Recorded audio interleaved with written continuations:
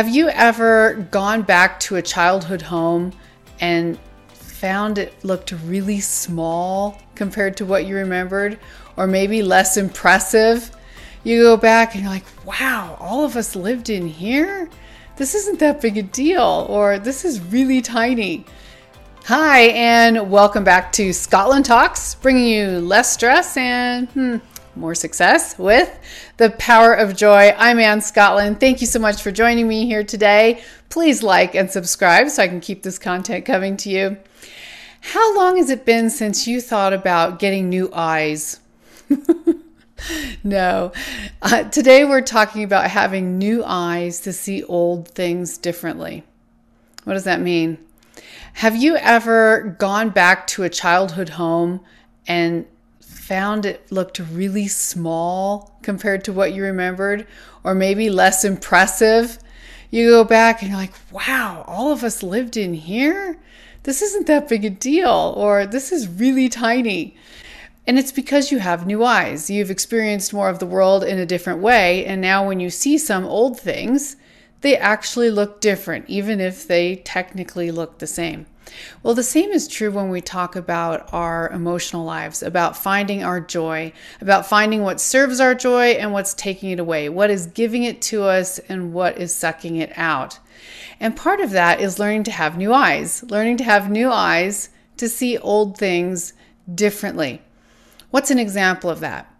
Well, there might be something that used to bring you a lot of joy in your life. And maybe it still does. That's amazing. And maybe it doesn't. Maybe you had an activity or a sport or a social environment that used to really make you happy and just feel at the top of your game. You loved it. But has that turned into an obligation? Are you still doing it because you think you have to, or because people say you're good at it, or just because you've even just been doing it so long? I think I said just twice. Even if you've been just doing it for so long? So what if you put your new eyes on? What if you really got honest with yourself, which means getting present with yourself truly, and analyze that situation? Would it look different now? Would it look smaller? Would it look less interesting? Would it be less fulfilling? Is it taking your energy and pulling your joy away, or is it refilling your joy? That's an example of using new eyes to see old things differently. So what are you seeing differently now around relationships, around what's supporting you, what you watch, what you listen to, your activities, how you spend your time, how early or late you get up in the morning? Sometimes our habits that we've definitely learned to cope with and use as a lot of excuses are so comfortable that we have no desire to leave them. But what if they're no longer serving us? I once knew a guy who had been a bodybuilder, and he competed for many years. And when he quit, he was a little tired, a little older, and just decided that wasn't what he wanted to do anymore. But he still kept training, almost as hard as he'd been when he was competing. And one day I saw him in the gym and early in the morning, and he just looked really out of it. And I said, hey, Phil, how are you? What you doing? How was your day? And he's like, God, I just don't feel like doing this today. And I said, well, why are you doing it so much? Are you still competing? He said, no. I was like, but you work out 7 days a week, right? And he's like, yeah, I do. I was like, well, is that still bringing you joy? And he's like, that's a really good question. Because he wasn't just working out for health. He was working out of habit or because of a specific physique that he felt he needed. But he became a slave to something that used to be his own passion.